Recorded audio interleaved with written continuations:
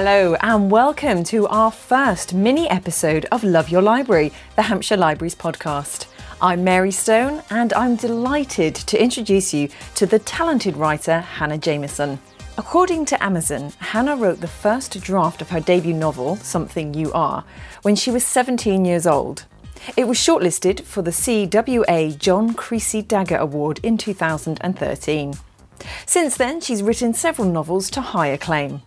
Her latest novel is a post-apocalyptic thriller called The Last. It follows the story of an American academic trying to find out who murdered a girl in a Swiss hotel. It's set in the aftermath of a nuclear war that has destroyed most of the Western world. My co-host Kate Price McCarthy met up with Hannah to talk about her latest release. Here she is reading a section from the book. Day 3. Nadia once told me that she was kept awake at night by the idea that she would read about the end of the world on a phone notification. It wasn't exactly Kennedy's sword of Damocles speech, but I remember that moment word for word. For me, 3 days ago, it happened over a complimentary breakfast. Breaking, nuclear attack on Washington in progress, story developing. Breaking, 200,000 fatalities estimated, say experts. Breaking, confirmed, president and staff among dead in nuclear explosion, awaiting more information. Then there was some aerial footage from London, and we all watched the buildings vanish into dust in real time under an iconic pillar of cloud. That was the only footage available, so we watched it over and over. It didn't seem as real as the headlines. Maybe we had all been desensitised to the imagery by too many movies. Watching a whole city vaporise like that seemed too fast and too quiet. A plane went down on the outskirts of Berlin, and we only knew Berlin was gone because someone in the plane had uploaded a video of them going down. Dust in the engines, maybe. I can't remember what she was saying. She was crying and hadn't been speaking English. It was probably just goodbye. Breaking, nuclear weapon detonates over Washington, hundreds of thousands feared dead. Breaking, Canadian Prime Minister calls for calm as nuclear attack hits US. Breaking, US without government as nuclear bomb devastates Washington. Maybe I was lucky, watching the end of the world online instead of living it, reacting to an explosion or a siren announcing one. We're not gone yet. This is the third day and the internet is down. I've been sitting in my hotel room watching what I can see of the horizon from my window. If anything happens, I'll do my best to describe it. I can see for miles over the forest, so when it's our turn, I imagine I'll have some warning. And it's not like I have anyone to say goodbye to here. I can't believe I didn't reply to Nadia's text. I can't believe I thought I had time. Thanks very much. And that's pretty much right at the start. Yep, that's the first chapter. An abridged version. Thank you, of The Last. And it's subtitled One Hotel, 20 Survivors. So could I kick off then by just getting you to give us what is the premise of this, well, the intriguing premise of this book? The premise of the book is it's essentially a post-apocalyptic murder mystery. It's set in the months immediately following the outbreak of nuclear war, and it's narrated by a historian, an American historian, stranded in a hotel in Switzerland with 20 other survivors who are waiting for an evacuation which never comes.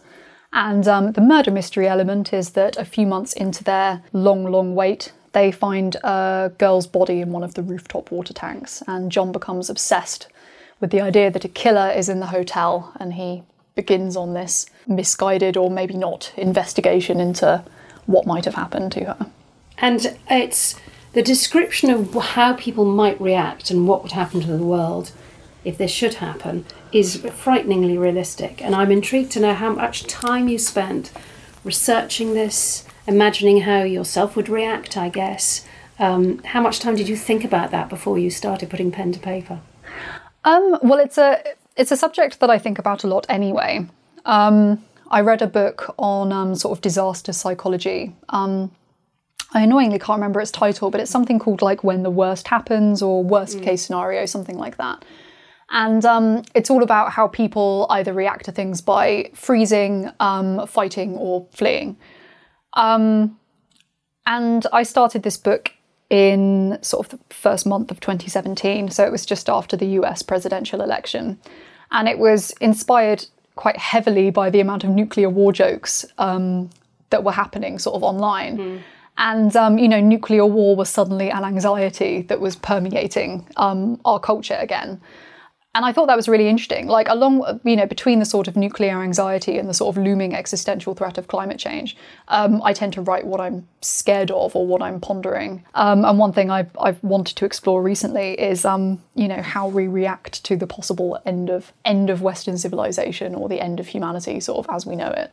So that's where The Last came from. I'm intrigued because at one point, the narrator talks about how he will deal with it, maybe by writing it down. Oh yeah, writing is definitely a form of therapy.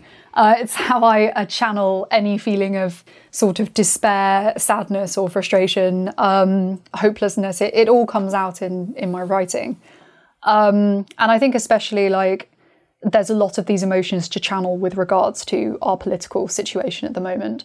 And I remember reading a really interesting theory shortly after the election of Donald Trump in the US, where it felt like a grieving process that everyone was going through. Like, everyone was in such a state of shock because we'd become so used to the, maybe myth of an idea that we were progressing forwards, that society just naturally progresses. And then suddenly it seems like we're not progressing anymore. It suddenly seems like we're regressing quite sharply. And it does feel like a loss that people are having to get over. Like, there's a lot of anger, there's a lot of bargaining. It's classic, grief behaviour, which is what I wanted to explore through these characters. Like, it's essentially about how different characters react to grief, but it's for their whole way of life. It's just gone. Although, having said that, there are some readers who might shy away from books about post-apocalyptic worlds, But, and to some extent, I was a bit trepidatious taking this on, but I would say that despite the death and destruction, I found the book to be kind of strangely uplifting. Yeah. Because there is purpose to be found and roles to play and how we would react. And perhaps because it is frighteningly realistic, I kind of began to say, maybe I would deal with it and maybe I would keep my values in such a circumstance. Well, it's I always have said that the book is much more optimistic than me. I think it is quite hopeful. It's not just about, what evil would humans do to each other if given even more of a chance. It's about, all of our structures are gone, so what better structures could be built in its place? Which is why, The Last is a very bleak premise, but it's a book that's full of really human moments, and it's full of a lot of cooperation.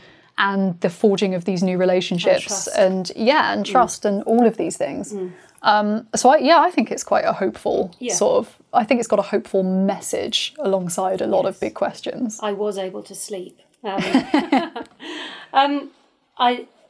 love the theme of history and the fact that a protagonist is a historian, and he sees it not only the purpose of solving the mystery of or identifying the murderer, but also seeing it as his purpose is to record this history of what's happening. And for all he knows, they may be the only people, so it's important to record the history and recording people's stories. And I love the way that the American student, Tommy? Tommy. She teases him about how maybe in his account he's going to be really making sure he comes over as the good guy. Yeah. So this idea of the importance of history and the recording of history, is that something that you are consciously writing about? Is something that you're interested in? Oh yeah, definitely. Well, I'm kind of a history student in my spare time anyway. So, I've spent most of my 20s studying, American history specifically. And historians are, not just compulsive record keepers, but they're also natural detectives. That's, quite literally part of their job. And one thing I've also found, trying to make sense of our political landscape now is that the historian's perspective is always the most valuable because they are usually not reactionary by trade. It's not their job to react to things. It's their job to interpret and to see this event in the scheme of a much larger story. So John being a historian, as well as being, an American historian and being a guy and being a liberal academic, these were all deliberate decisions because he sees a very wide cast of characters through this particular lens, and he has to work out how to make sense of them. Yeah, I think I did find it fascinating, for example, the way the other survivors were starting to blame the Americans for what had happened. And I think there's something like 8 different nationalities of people who are at this hotel were so... was that an intended diversity in order to explore these political issues? It was only intentional in as much as it was realistic. Because I thought, it's a European hotel. What are the chances that they're all going to be, white British or white American? Like, there's going to be black characters, there's going to be children, there's going to be non-Europeans, there's going to be mixed race people. And I mean, that's important to me just from a realism perspective. I don't think it would be realistic if it was just a load of British people holed up talking to each other from that limited perspective. The setting with this isolated hotel among the forest, clearly it's got all sorts of resonances with Agatha Christie and Grand Budapest Hotel and Bird Box. There were some things that I thought about, and also Stephen King, which you quote Stephen King in the book. Oh, yes, yeah. Got a sense that you enjoyed playing with those resonances and those echoes from other books. Oh yeah, definitely. Well, it's inevitable as a writer anyway. You end up paying homage to your favourite people. And yes, Stephen King was a massive influence, especially with the horror elements in the novel.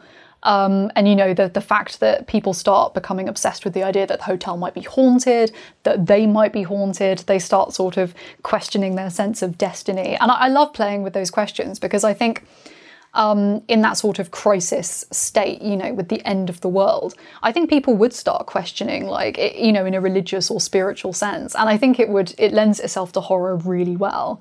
And I loved, the hotel as a setting is already inside a horror setting in the fact that they're so isolated and there's nothing around them but woodland and trees.